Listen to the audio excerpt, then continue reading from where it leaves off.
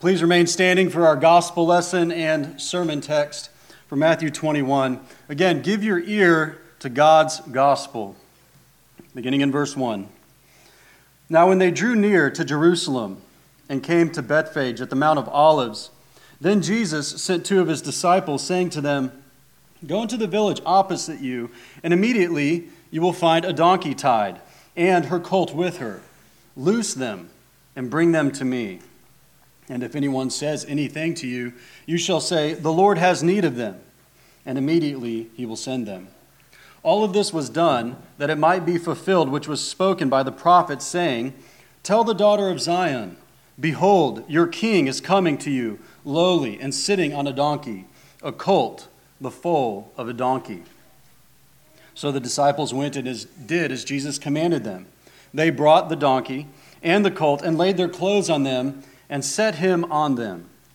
And a very great multitude spread their clothes on the road. Others cut down branches from the trees and spread them on the road.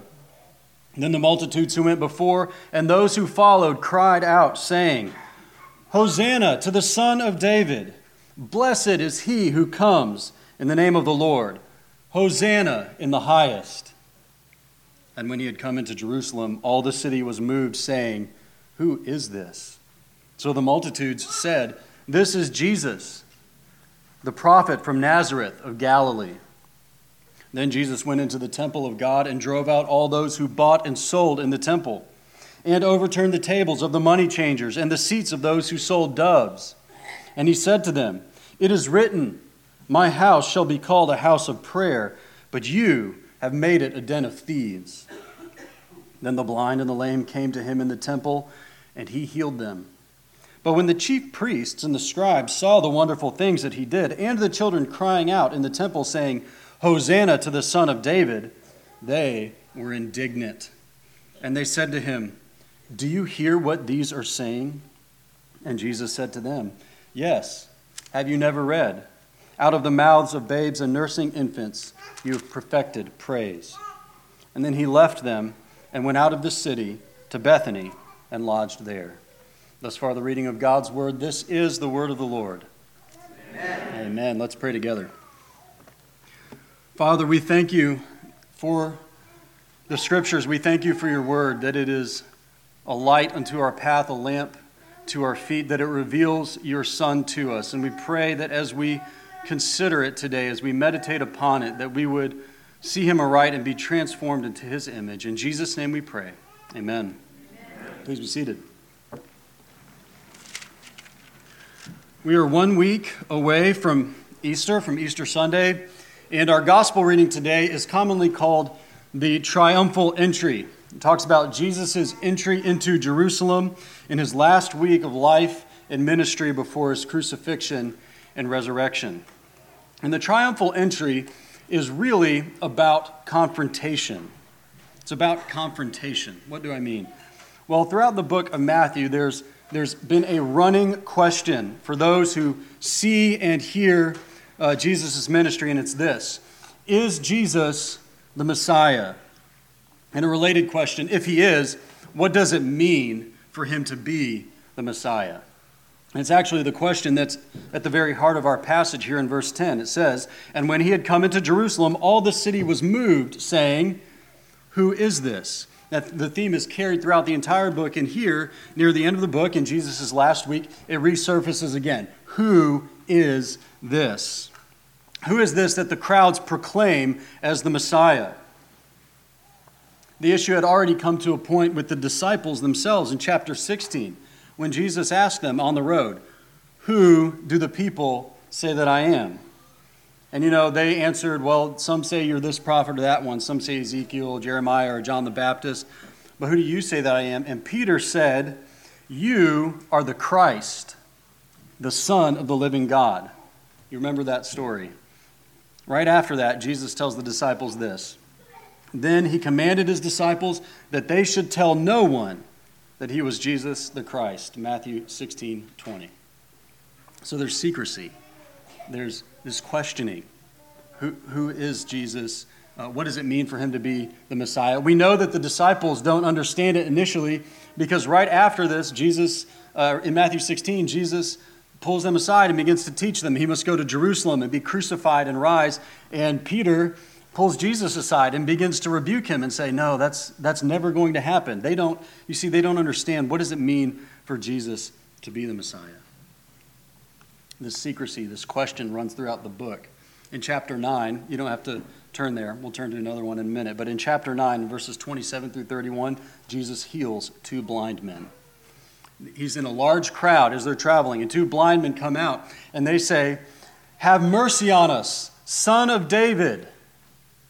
They're calling him the Messiah, Son of David, that title of the descendant of David's that would come and rule the earth on behalf of God.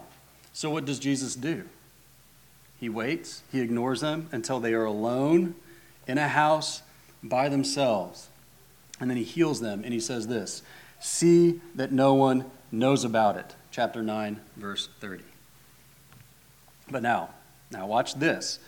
Right before our passage today, chapter 20, verses 29 to 34. Go ahead and look at those. Chapter 20, verses 29 to 34. What happens? 2 blind men ask to be healed. It says, "As they went out of Jericho, a great crowd followed him, and behold, there were 2 blind men sitting by the roadside, and they cried out, 'Lord, have mercy on us, Son of David.'" Son of David, the Messiah. They recognize who he is, just as they did before. But Jesus doesn't tell them to be quiet. He doesn't hush them up. He doesn't take them somewhere privately. He simply accepts what they say about him, and he heals them in front of the crowd, and then he marches into Jerusalem at the head of an adoring crowd. This is all about confrontation. The secrecy is thrown off. The questioning is done away. He accepts the title of Messiah, and he comes into Jerusalem in our passage today, and he performs 3 highly symbolic acts that convey what it means for him to be the Messiah. And so we need to understand them, because these are the claims and the actions that got Jesus killed later that week. They're the same claims that Jesus validated by rising from the dead after his execution. And so we're going to consider each one of the symbolic actions that Jesus performs and what it says about him as the Messiah. And we will see that Jesus shows that as the Messiah, he is a paradoxical king, he is a confronting prophet, and a cleansing priest. First, the paradoxical king in verses 1 through 9. Jesus performs this first sign, which is riding into Jerusalem on a donkey. It shows that he's bringing the rule of God, but not in a way that the people expected. The idea is captured perfectly in verse 5. It says this, "Look, your king, behold, your king is coming to you lowly." He's a king, but he's lowly. He's combining majesty, utter majesty, the Messiah, and meekness. It's a sign that is full of boldness and humility. Riding a donkey into the city. Now, his choice of animal probably doesn't mean much to you or me, but to Matthew's audience, the contrast would have been jarring.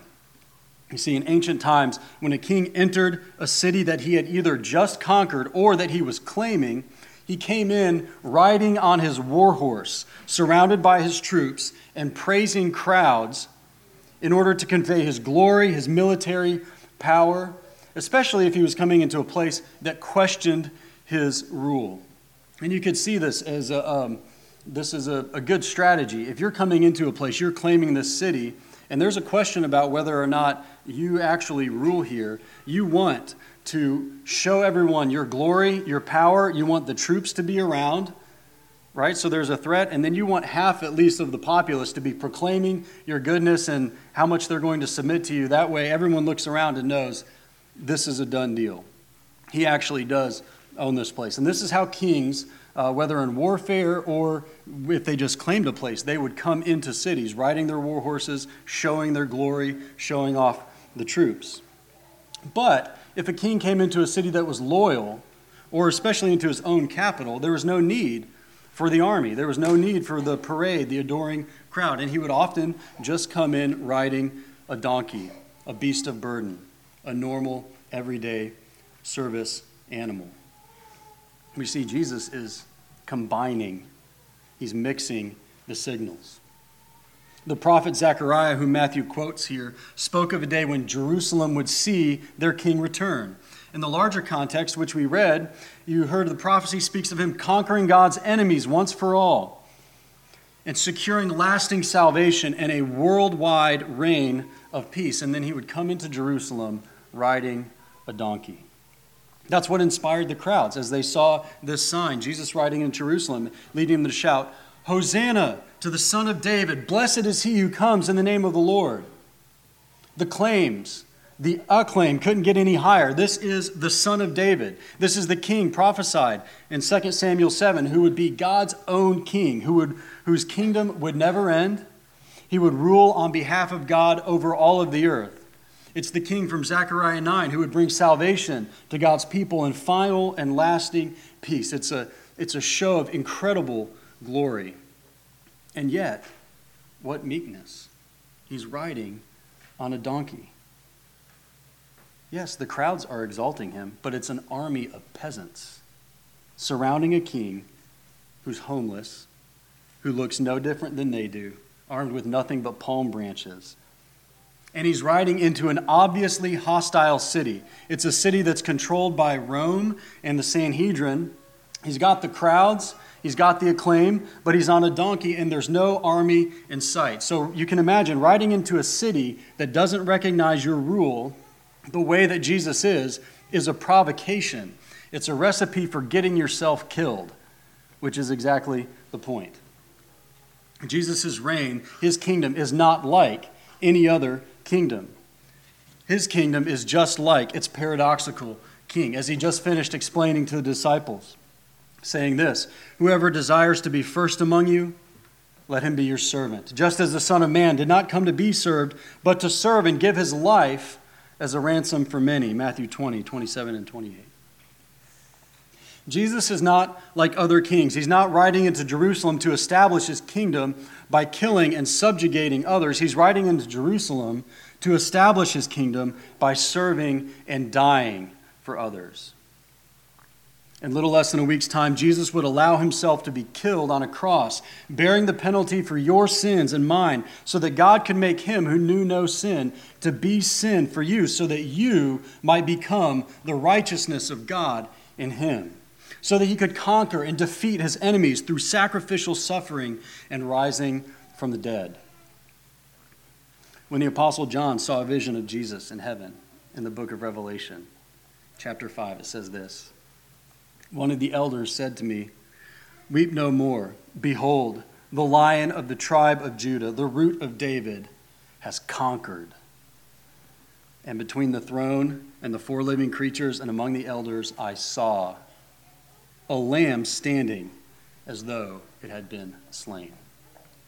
Jesus is the Lion of the tribe of Judah. He's the conquering king. And how does he conquer? By being the lamb led to the slaughter for your sins and for mine. Humility and boldness, conquering through sacrifice. This is what is so, just absolutely magnificent and captivating about Jesus when you read the Gospels, is that he perfectly combines virtues that seem like complete opposites to fragmented and sinful people like us. Theologian Michael Reeves captures this description perfectly when he says this about Jesus, quote, "Christ was a man of extraordinary and extraordinarily appealing contrasts. You simply couldn't make him up, for you'd make him only one or the other. He was red-blooded and human, but not rough. Pure, but never dull. Serious, with sunbeams of wit. Sharper than cut glass, he out-argued all comers, but never for the sake of the win. He knew no failings in himself, yet was transparently humble. He made the grandest of claims for himself, yet without a whiff of pomposity. He ransacked the temple, spoke of hellfire, called Herod a fox, and the Pharisees pimped up corpses, and yet never do you doubt his love as you read his life." End quote. And the amazing thing about Jesus is he does not alternate between these things. He's not bold with some and humble with the others. He doesn't serve some people and confront others. He's always boldly humble or authoritatively serving, and so on and so forth. Jesus is a walking, or in this case, riding, paradox. And you know that you are grasping the gospel of the kingdom as you yourself become like its paradoxical king. What do I mean by that? Well, let's take an everyday situation. Let's take a situation where you need to confront someone about sin. Maybe in your home, you need to correct one of your children or confront a brother, or in the church. You see someone sinning and you can't ignore it. You need to talk to someone about it. Now, how do we usually deal with that? Well, some of us are quite bold. We have a lot of bravado. We're harsh. We just come down on people. We think to ourselves, well, I'm not sinning in that way, or I don't sin in that way that bad, so shape up, knock it off, get it right. You just come right down on them. Some of us easily move there. Others of us find it very easy to give what Bonhoeffer called cheap grace, grace that costs you and God nothing to give.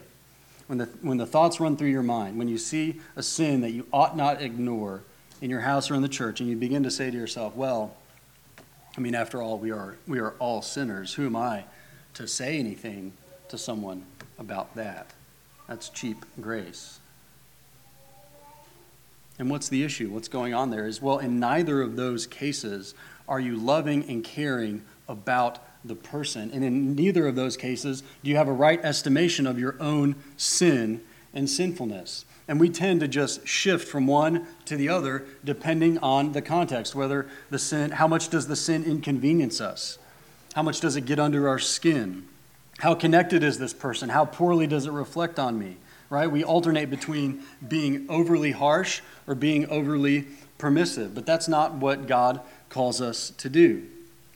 But it's only when you grasp the gospel of the kingdom and it gets down into your bones that you will have the same paradoxical mixture of true humility and unshakable boldness as the king himself, as the lowly king. True humility because the cross shows you that your sins are so bad and so deep that only the bloody death of God's own Son on a cross could atone for them. But the cross also gives you unshakable boldness because it proves that God loves you more than you could have ever imagined, and that every single one of your sins are paid for in full. God loves and accepts you as you are right now, the sinful you, in Christ because of what Christ has done for you. When you get this, when this settles into your heart and life, this will lead you to do what the Apostle Paul says in Galatians. He says this, if anyone is caught in a trespass, you who are spiritual should restore him in a spirit of gentleness. You restore them. You talk to them. You confront them. You help them in such a way that it actually brings them out of the sin that they're committing. And yet, what does it say? With gentleness, with humility.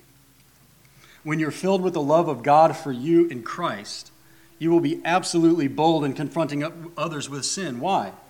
Because you're so satisfied with Christ, you can risk that relationship. And you're so filled with love that you're actually motivated to do them good. You're motivated to see them come out of the sin that Christ paid for. But when you do confront, when you do help, when you do exhort, there won't be a whiff of pride about it. Because the way that you've been filled with that love is by meditating on how much your deep sins have been forgiven. This works whenever we confront people. It works in all areas of life. How do you suffer redemptively? By knowing that Christ's own suffering was for us, to redeem us from our sins and to bring us to everlasting life. As you grasp that, even your sufferings become, as Paul says, that we become more than conquerors through them. It applies to every area of life. So as you grasp the gospel, you will grow in grace, and you will grow in that paradoxical way that the king does as well. So riding into Jerusalem was the first sign. It showed that Jesus brought the rule of God, but not in the way that people imagined. And it confronts us with a choice. Will we bow the knee and allow the paradoxical kingdom to be manifest in us and through us? It's the first sign. Second sign, second claim. Jesus is the confronting prophet. In verse 11, they simply identify Jesus as the prophet Jesus from Nazareth of Galilee. And while Jesus' identity has been something of an enigma, a question throughout the book, the one thing that almost everyone could agree on was that Jesus was a prophet. Some of them, because of the great authority with which he spoke or the miracles that he performed, concluded that he was the prophet, the one foretold in Deuteronomy 18 by Moses, the prophet who would be like Moses, but far greater, who would be God's final prophet.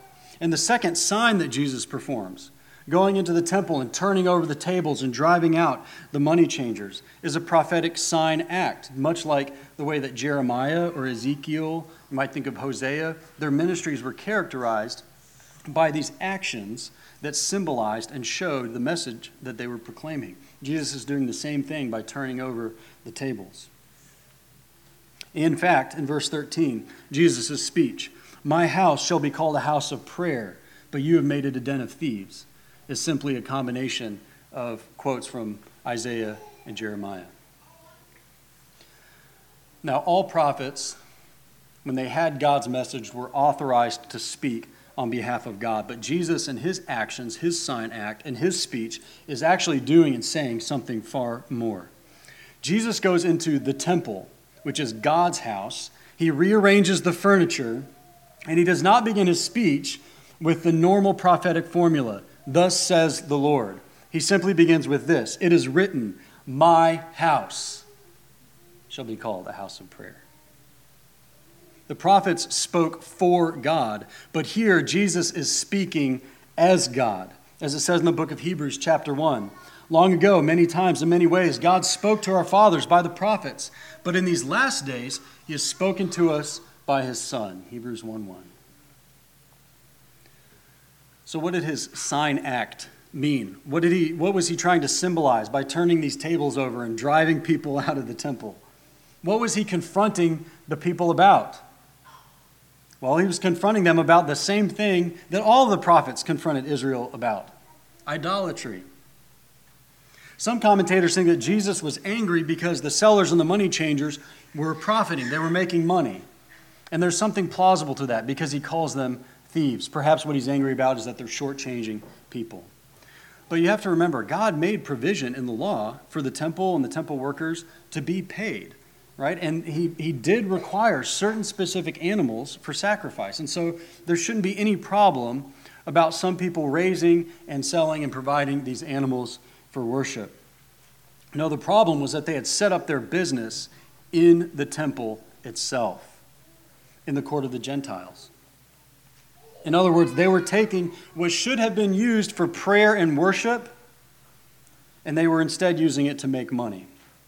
It was a den of thieves, not because they were stealing money from people, although they might have been doing that, but because they were stealing glory from God. In other words, they found God useful in their devotion toward money rather than finding their business as a useful means in their devotion to God.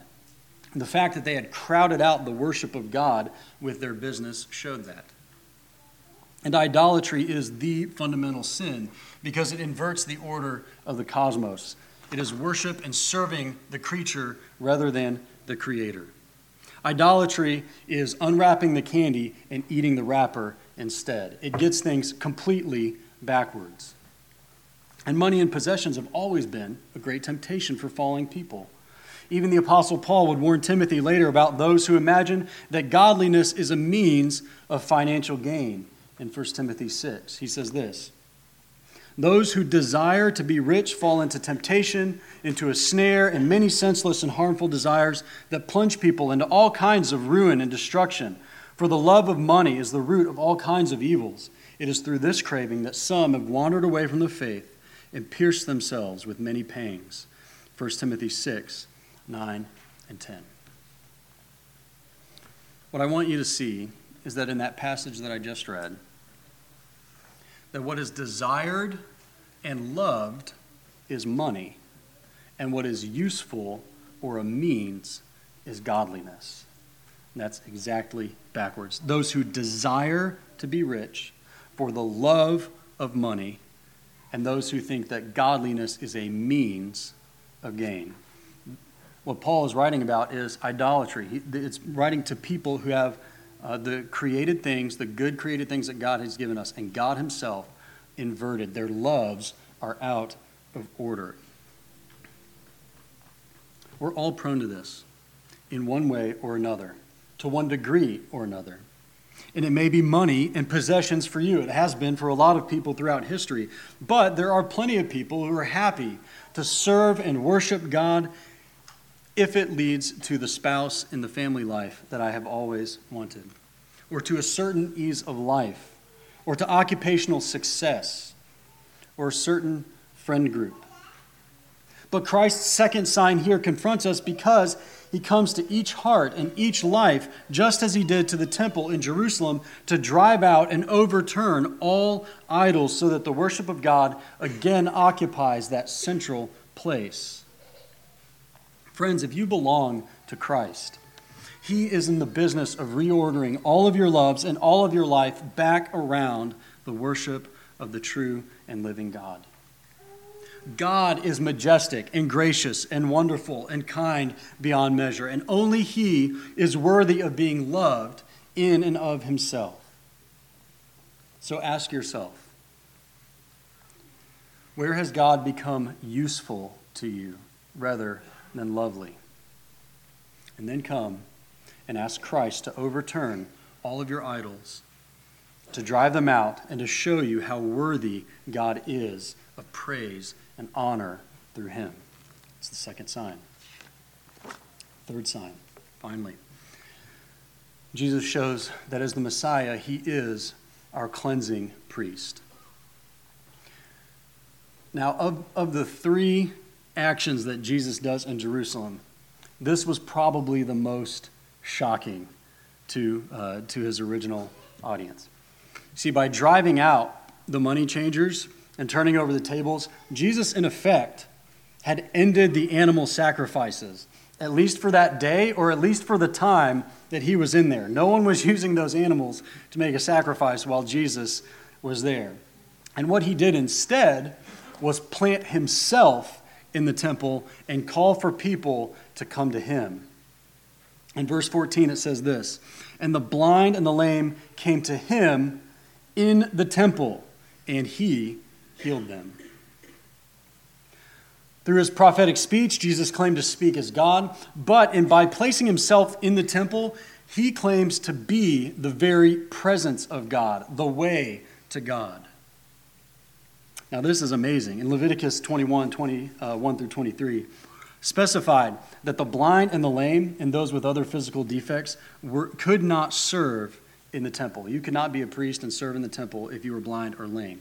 But by Jesus' time, a tradition had developed that they were not even allowed in the temple. So that's why in the book of Acts, as you see Peter and John coming into the temple and they heal the lame man, they do it outside the gates right before they come in. Because at this point in history, they would not allow the blind and lame in. And where had Jesus just driven all the money changers out of? The court of the Gentiles. And so Jesus is calling for these people, the Gentiles, the blind, the lame. He's calling all of those who were forbidden from entering the temple to come to him and be healed. And by doing this, Jesus is saying two things. One, he's saying that Jesus welcomes the outcasts. Those who are morally and here physically unclean, those who are unworthy to come into God's presence are welcomed by Jesus. And that means that if your sin has made you gross and unworthy to come to God, if you are morally mangled, if you're blind, if you do not know who God really is, if you were not born in the right kind of home, then Jesus' sign here speaks to you of his power and intention to clean and perfect all that come to God through him.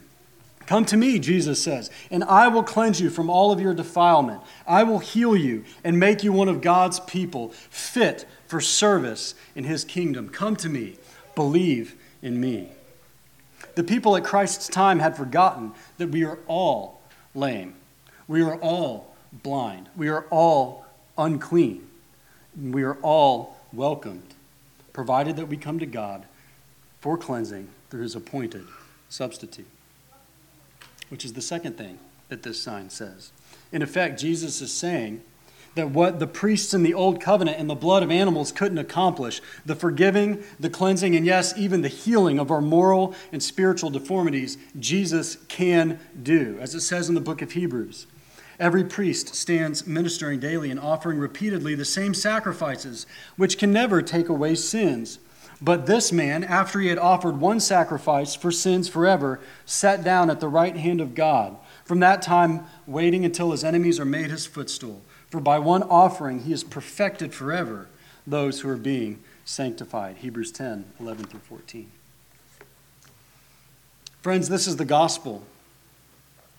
All the people around us, in our surrounding community, everyone here in this room outside of Christ, we are all the blind. We are all the lame. We are all the outcasts. We are all the Gentiles. We are all unclean. But all can come to God through Jesus Christ and find healing and forgiveness and restoration and a place of service in his kingdom. Jesus shows his intention not only to justify, but entirely transform the ungodly into sinless, godly people and take away every disease, every disability, every deformity. He accomplishes that in you right now by degrees through his sanctifying Spirit, and he will complete it fully one day when he returns. Jesus is willing and able to save to the uttermost any who draw near to God through him.